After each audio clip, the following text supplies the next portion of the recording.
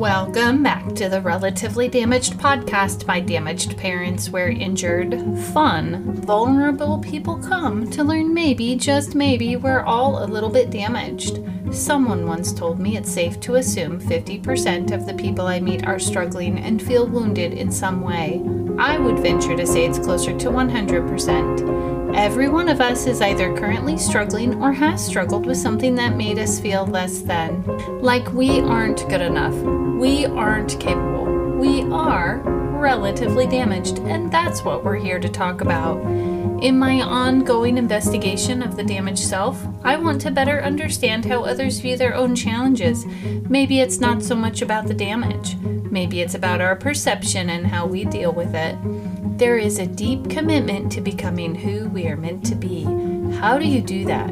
How do you find balance after a damaging experience? My hero is the damaged person, the one who faces seemingly insurmountable odds to come out on the other side whole.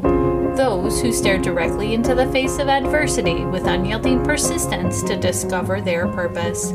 These are the people who inspire me to be more fully me. Not in spite of my trials, but because of them. Let's hear from another hero. Today's topic includes sensitive material which may not be appropriate for children. This podcast is provided for informational purposes only and is not intended as advice. The opinions expressed here were strictly those of the person who gave them. Today we're going to talk with Nick Demos. He has many roles in his life: teacher, artist, mentor, friend, husband, creator, coach, and more. We'll talk about how he found himself in an abusive relationship with a significantly older man and then thought he might have AIDS, and how he found health and healing. Let's talk. Welcome back to Relatively Damaged by Damaged Parents. Today we have Nick Demos. He is a Tony Award-winning producer, documentary filmmaker, and personal brand business coach. He's got over 15 years of teaching breathwork and creativity, as well as 30 years in the entertainment industry. He's traveled from the Tony Awards to ashrams and run a multi-million-dollar business in between. You can find him at thenickdemos.com. He's also on Instagram, TikTok, and Facebook with the same tag at the Nick Demos. Thank you for coming here today. Thank you so much for having me today. Yeah. In fact, I had been checking out your website, and I think I decided that you were, I'm going to see if I say this right again, because we were talking about it a little bit beforehand, Bodhisattva. You're right on. Well done. Yes. And that is a warrior of the heart, right? Yeah. A warrior of the heart. I mean, that's a loose translation, but yeah, that is. And I was shocked when you said that, because I think shocked is maybe not the right word, but I was excited that you said that, because I think that that's sort of my mission in life, is to be a warrior of the heart. Yeah. And how do you, because I know you're here to talk about a struggle, and we will get to that. How does being a warrior of the heart show up? And what does that mean? Well, I think it's actually directly related to my struggle. Because I overcame so much, I think that it asked me, called of me to open myself up, open my heart to others. A warrior of the heart is a way of being. It's a way of walking in the world with compassion and kindness for others, but also for the self. It begins with the self. And if you can cultivate that compassion and that open-heartedness and acceptance, really, of who you are, the self-actualization process is the process of letting go of who you aren't to be who you actually are.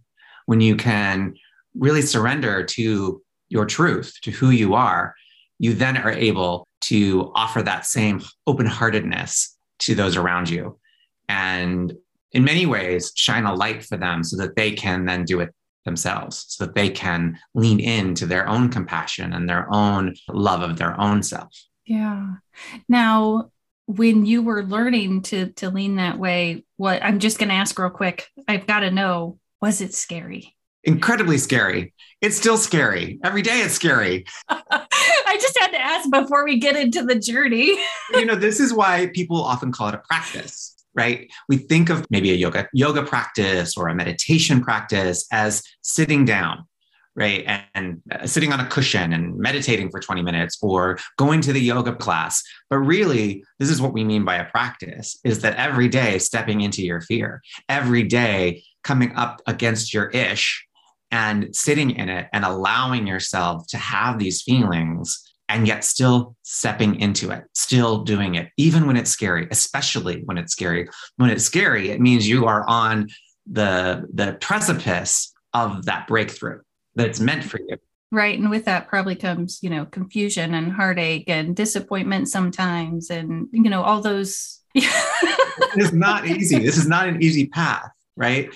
But then I ask myself, was it or is it easier to sit in the pain? Sometimes we get comfortable in that.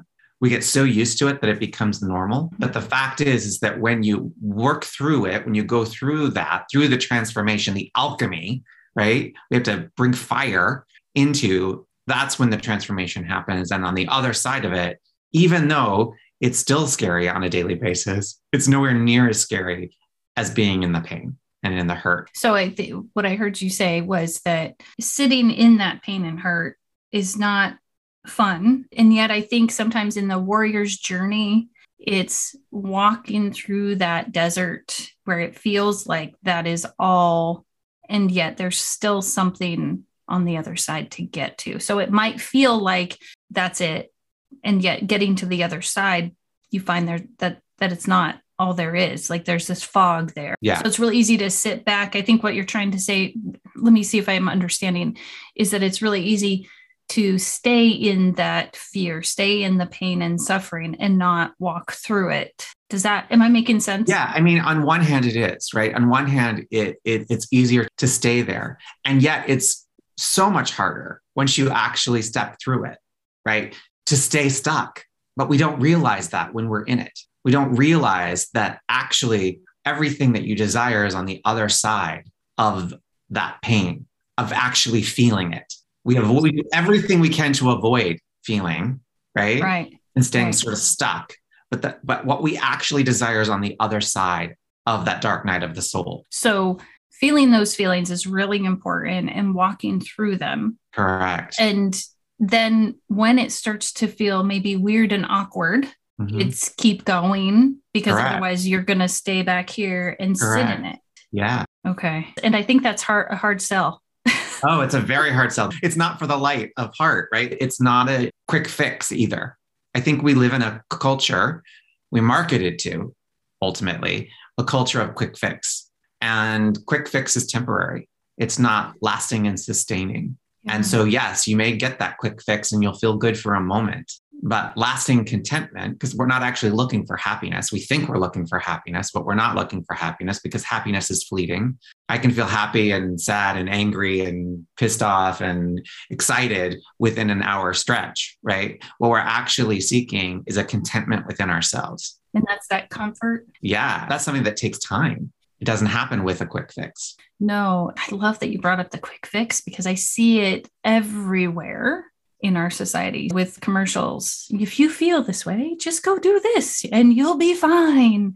Just buy this and everything will be hunky-dory. With medical stuff, if you just take this medication, everything will be fine. And at the very end of the conversation, or you might die. Like, never mind this list of 50 side effects and you might die.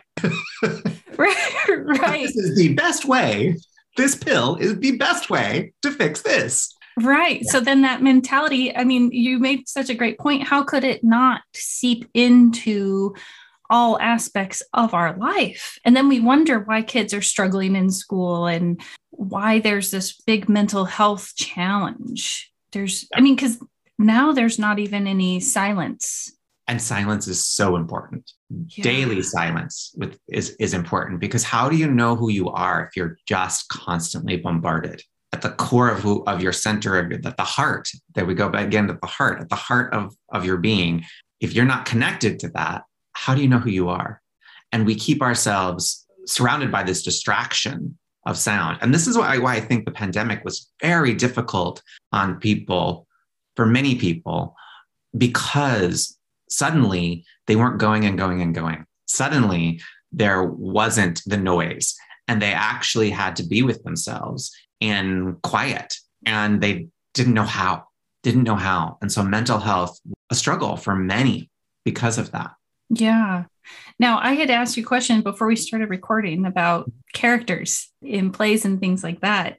And I can't remember exactly how I asked the question, but what we were talking about is how every single character, it was something about recognizing that every single character in a play is also out in this world. And I think you had said something to the effect of that you learned some self-awareness from that.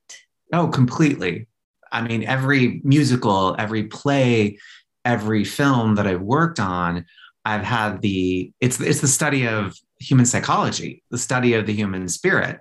And so I've learned, and there's little bits of each of us in every character, right? If we are all things, if you look at it in that way, we're the microcosm of a greater macrocosm, and the film or the book or the movie or the play or whatever is that little microcosm. And so I've learned from every character about myself. If you choose to, you can learn, everyone can be your mirror. So you're saying every single character is inside all of us. Correct. There's a part of them. There's a part of us in every character.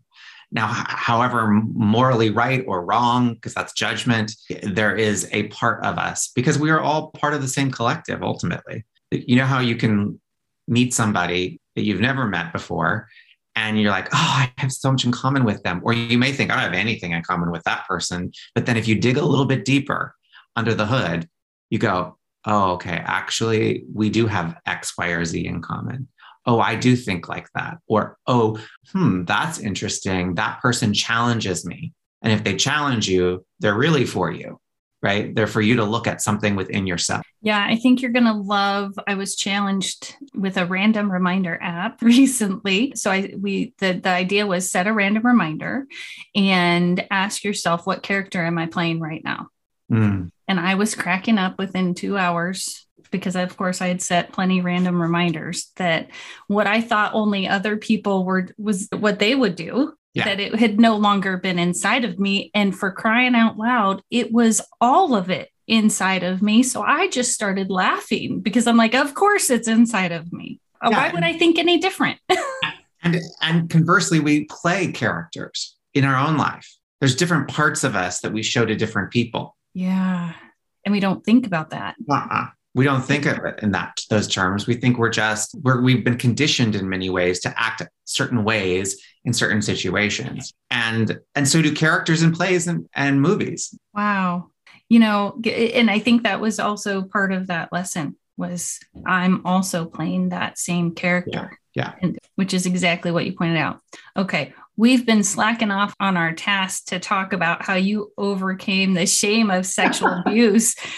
But I love our conversation. I have a feeling we're going to round back to it. So no worries. Could you share with us what that struggle was like for you? So I was a very sensitive kid. I grew up in first rural Montana and then in a small town in northern Michigan. We moved when I was 12. And I was a very artistic kid, clearly. I mean, that's sort of, and thoughtful and all of those, sensitive. And I found a community theater. And in that theater was a solace. It was what felt like a safe place or space for me as as I said, what felt like very different child. Because you have to remember, this was the 1980s. I was a dancer. I danced ballet and tap, and I was really wanting to be an actor. And that just wasn't done in small town, right? I was to be playing football and I was to be one of the guys, right? And here I was, this, like I said, super sensitive kid. And I was basically looking for somebody to accept me.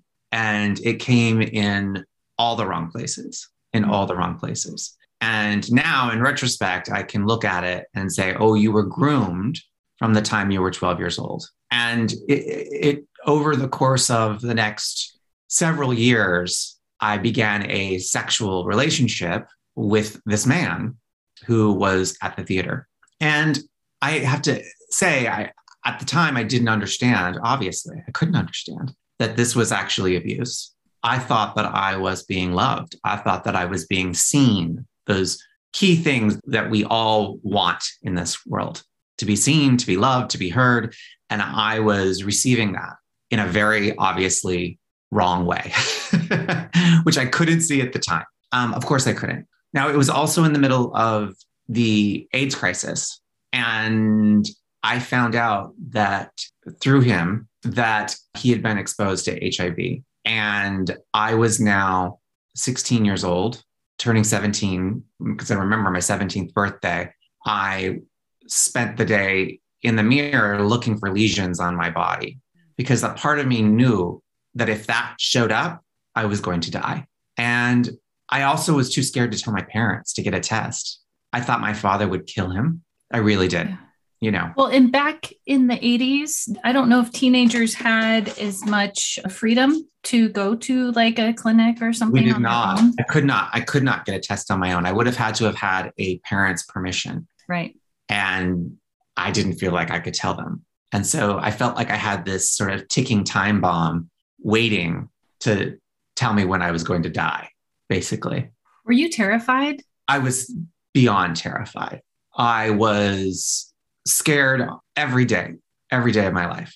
And I really did used to stand in front of the mirror and examine every part of my body, looking for any sign. Or when I would get a cold, I would flip out a little bit internally, but too afraid to tell anybody. Right? Well, yeah. And in the 80s, it was that they're coming to the schools, they're talking about AIDS, and it was very scary. To even, I mean, it was almost like they were trying to scare us, because I'm aging myself, but that's okay. Everybody, I think, knows, scare everyone in that age group into just abstinence, period. It wasn't even about safety at that point. Right. And because AIDS equals death. Right. That was even a slogan. AIDS equals death. And so that hung over me.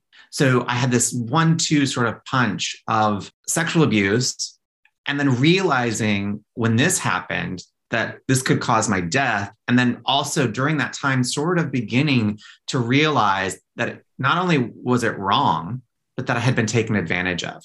My heart was hurting. Yeah. Now, thankfully, when I did turn 18, I went and was tested and tested negative.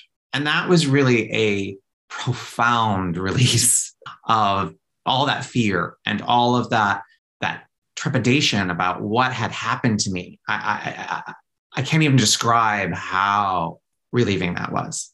I have I think it's an interesting question, but by living in that fear of I might die and I can't even share that I have this fear, and then having that relief, do you think that by having that relief, in some ways you were able to be more courageous in achieving goals and things like that? Without a doubt.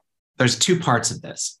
One is that when you're faced with death that young, you become fearless. And second, I had so many secrets that I realized I was gay during that period, which is why I was seeking companionship with a man, even though it was in all the wrong places. I had a secret that I had been sexually abused, and I had a secret that I thought I had AIDS for a couple of years. So between all of that, I not only became fearless, because when you face death and you're like, I made it through, you go, but I also began to try to become the best boy in the entire world.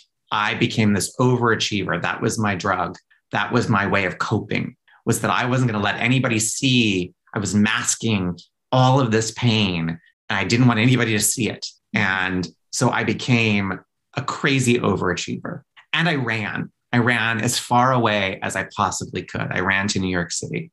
I moved to New York at 19 years old with a suitcase, $800. I knew 2 people, and I'd never been there before. Oh, that takes some serious courage, if you ask me. And I also had great big dreams. I had Broadway dreams, Broadway aspirations. But because of that, I was fearless. Now, because of the secrets and the hiding and things like that, is that what led to, I mean, you were already in theater a little bit, but did it help give you a deeper understanding? And did you look for that in other people to understand them more? Because of I think at the time I was in such denial and in so much shame and still secrecy. All of this happened, and I was still holding all of these secrets. And I do think that I immediately felt more compassion for people. When something would happen to somebody, who did everyone come talk to? You. Yeah. Yeah. I was everyone's therapist until I realized that I needed therapy myself. Now they just naturally came and talked They were to you, naturally coming to me because I wasn't judgmental of anybody. Everyone knew that I would have absolutely no judgment of them because I was so judging my own self for everything that had happened to me. But I could hold the space and the compassion for others in a way that I couldn't for myself. Oh, wow. So probably even strangers would walk up to you, or you'd be in a weird place and they just would talk to you probably. I'm thinking. Absolutely. Yeah. Absolutely. It was uncanny, honestly. I was just like holding that energy, obviously, out for people to be attracted to. Yeah. But I also was holding out sort of a victim energy. I got mugged in New York twice, once at gunpoint. And I think part of that was I was so vulnerable and so in that space that I was drawing it to me in many ways. And that sounds kind of strange and maybe a little woo-woo, but I think what it was is I was just so open, was easily taken advantage of. Gosh, that's interesting. I was just so open. I was easily taken advantage of. And yet here I heard you say I was maybe sending out the vibes of I'm a victim. And yet these people were coming to you and you were supporting them. And all of that seems very, in my mind, some cognitive dissonance there, right? Some totally paradox. Completely. My entire life was a paradox. Here I was incredibly successful because my career happened very quickly. I was on national tours. I was dancing at Radio City. I was a backup dancer for Aretha Franklin. Like I had this very seemingly external success. And my internal life, I was a mess. I was nervous all the time. I had stomach issues. I was scared all the time. I had anxiety.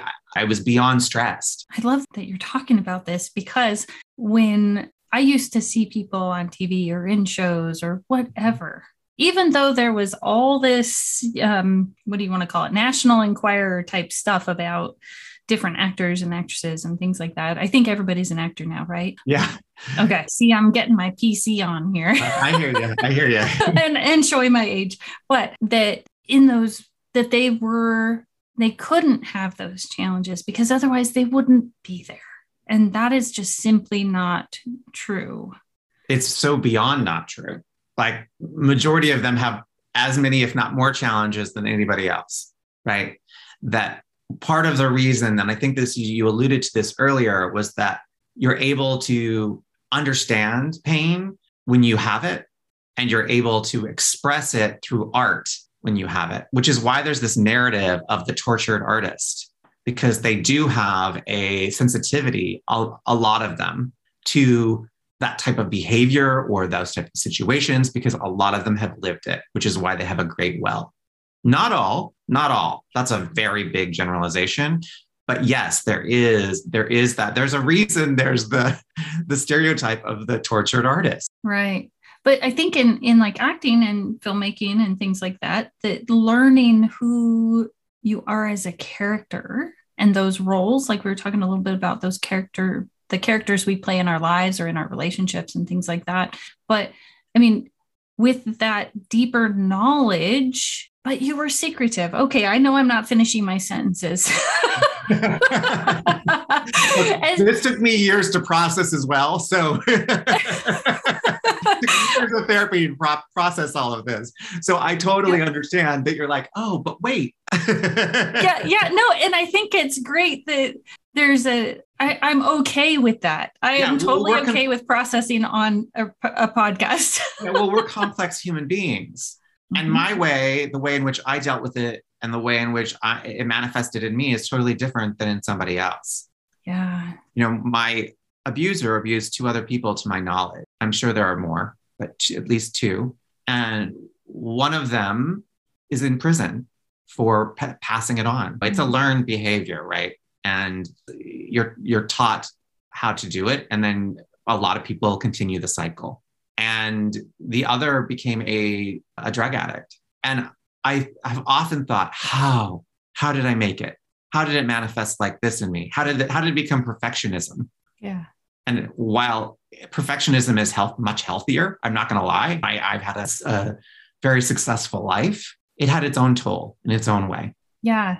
And It's kind of interesting that you say healthier. I think in some ways, maybe more socially acceptable. That's what I meant. Not necessarily internally healthier, but for society, it seems healthier. Right. Yeah. Because I mean, if society were just a little bit different and being a sex worker was, I know this is a big jump, but let's say that was an acceptable behavior in our society, then and perfectionism was not, maybe it would be free. I don't know. I mean, right. No, I have thought these questions. Yeah. I'm glad I'm not the only one that goes down those rabbit holes of, what if it was that way?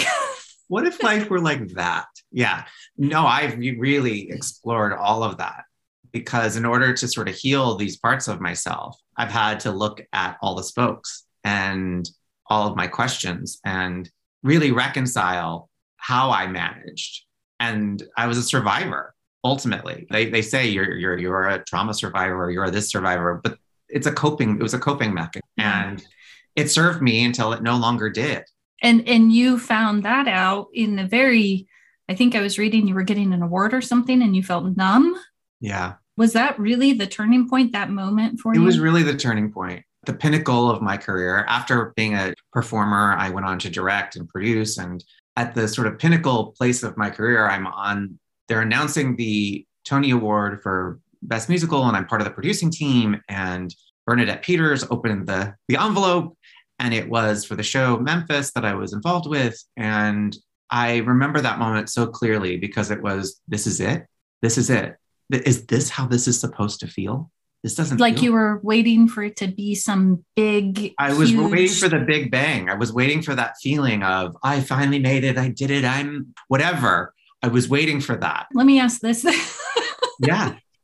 You might laugh at my question, but is it similar to you're an adult, but there's never like this moment that says, oh, you're an adult. Like you graduate high school, you graduate college, and it's like, I'm still the same person. Like looking around, I'm still the same person I was 2 minutes before this happened. Was it kind of like that? Very similar, because I thought this would feel differently. I thought all my problems would be solved. Like if you just acquired that. I just got that one thing. If I just got that, then I'd be worthy. Oh, I'm so glad you're talking about this, because how many times have I thought, right? How many times probably the listeners too, because if you and I think it, probably if everybody's inside of us in one aspect or another. We've all had some version of this. Yeah. And that's really when the work began, when I had to really dig in. Because when all of your dreams come true and it's still not enough, now what? Right. So you finish up the award ceremony, I'm sure, and you go home. Well, there's parties first and events. Well, I mean, I mean, to me, that's finishing up no. And then it became this period of, well, what am I going to do with the rest of my life? Was it lonely and confusing? It was lonely in the sense that everyone around me was so happy or seemingly happy, and I wasn't. And I felt a lot of shame and guilt about that as well. How come this isn't making me happy? But I didn't realize, and that was the beginning of that process, really. Or maybe I had done therapy work before then, and I'd been practicing yoga and meditation before then. So I had some awareness, right? This wouldn't have happened without that work, that self-awareness. But what that moment was, oh, this external validation is not going to make me happy. So I really have to turn inward and figure this out and dig a bit deeper. You know, what you're reminding me of, though, is like Kegan's stages of development and that 4th and 5th stage that not everybody gets to. And I think you're right. Like maybe it can't be achieved without that introspection, without that quietness. The quietness that we were talking about.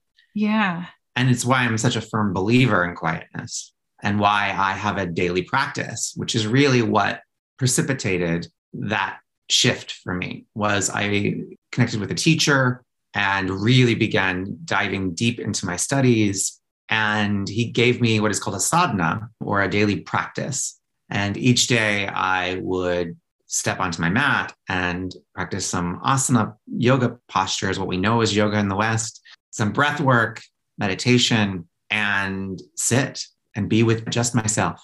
When you're sitting in this, is part of that teaching really just learning to listen to your internal voices? Learning to listen to the internal voices, learning to honestly be okay in whatever feeling you're in and allowing those emotions to flow through you, but not get stuck in them. Allow yourself to feel and allow it to go pass through. Just like in meditation, the thought comes in. We notice the thought, but we don't attach to the thought and we let the thought go.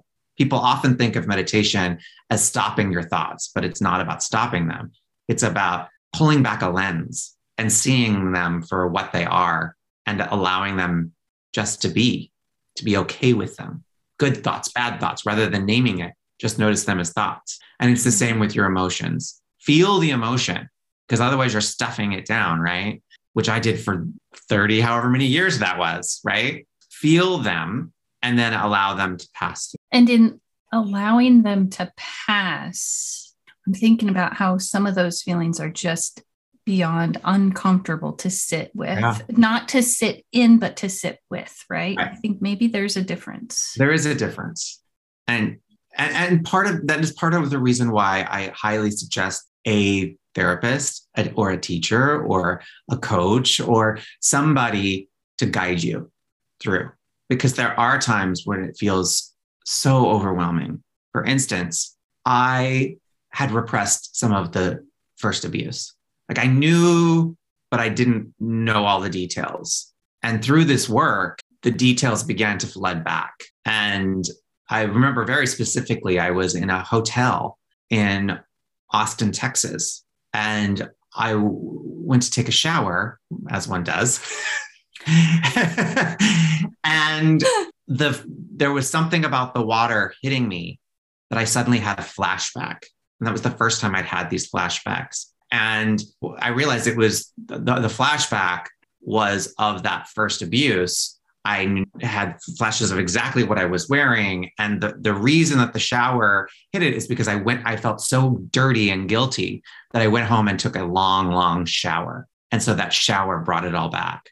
I almost passed out in the shower, but thankfully, because I had somebody I could call, right? I had a lifeline. I was able to get on the phone with them, and they were able to talk me through breathing and talk me through being in my body and all of the things that were necessary. So having somebody that can help guide you, I think, is really important as you uncover trauma. Well, and I'm thinking that's not the last time something arose in you. You needed to reach out and say, I'm struggling with. So what I think I'm really getting at is that meditation is not a fix. No, it's a tool. It's a tool to help, but it's not a fix in itself. Yeah. So what would be the top 3 things, top tips or tools that you would recommend to anyone? I think anyone who's experienced trauma or struggled in any way. Number 1 is breath work.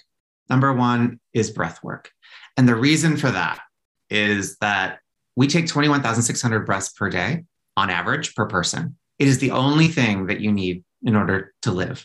The only thing. You can go without water. You can go without food for some time. You can go without the company of people for some time. What you cannot live without is your breath. The minute the breath is expelled out of the body, you are gone. It is that powerful. And consequently, that power controls our nervous system. And your trauma is stored in your nervous system, ultimately. So when something, and not only for people with trauma, this is for anyone. When you are faced with something, if you can learn to control your nervous system, you can control your reaction. And when you can learn to control your reaction, you can learn to control your thoughts. And when you can learn to control your thoughts, you can learn to control everything. And by control, I don't mean hold on to it too tight. I mean, manipulate. And so learning the power of the breath, because when you're in an accident, what's the first thing they say to you? Breathe, right? Because we hold it. Learning to be able to breathe through something. Instead of, I think what is coming up in my mind is instead of fighting against it, like when you're in pain, if tensing up actually makes it worse. Whereas relaxing releases it. And when I said that I came out of that shower and I sat down and I breathed and I took a phone call to help me, the breath was the first thing. Because again, I was nearly passing out because I was holding my breath. And so by being able to have this tool of breathing through the pain, breathing through the moment, because it's really just a moment, that we forget that sometimes. This too shall pass. There's a reason we say that. It's a moment in time.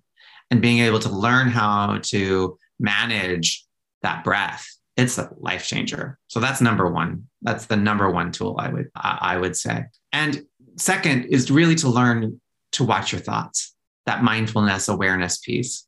Just by learning to notice your thoughts, they automatically begin to shift. You don't even have to do anything. Just by bringing awareness to them, they begin to shift and move.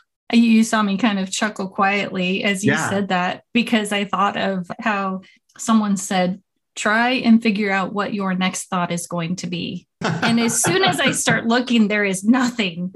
Yeah, good luck. And third, move, some sort of movement, because we store energy in the body. We store trauma in the body. Maybe it's dance. Maybe it's swimming. Maybe it's running. Maybe it's writing. Move your body in some form or fashion each day. And that combination of those few things will offer you a significant shift. Yeah. And I'm not saying that the trauma or the abuse ever goes away. It's layers, right? I recently had a moment where I was re-triggered after all these years and all the work that I've done on myself and all. I had a triggering moment, and I realized, oh yeah, okay, that's interesting. There's still a layer there, and I get to explore that now. That's how I look at it now. Is I get to explore that. Your first response was, oh, that's interesting. It wasn't like, oh, here it comes again. I'm in trouble. Thankfully, I've moved through that, because I don't know that phase of, oh God, here it comes again. I'm never going to get through this. I'm never, always should, nevers, right? But thankfully, I'm now at a place where I can look and say, oh, that's interesting. How cool that I get to look at this darker part of myself, or a part of myself I haven't really wanted to look at up to this point. Yeah, fascinating. Nick Demos, I'm so glad you came on the show. Remember, you can find him at thenickdemos.com, also on Instagram, TikTok, and Facebook. It's the Nick, N-I-C-K, Demos, D-E-M-O-S. Thank you for being here. Thank you so much for having me. Thank you for listening to this week's episode of Relatively Damaged by Damaged Parents. We really enjoyed talking to Nick about how he is truly a warrior of the heart. We especially liked when he spoke of stepping through fear and what's on the other side. To unite with other damaged people, connect with us on Instagram. Look for Damaged Parents. We'll be here next week, still relatively damaged. See you then.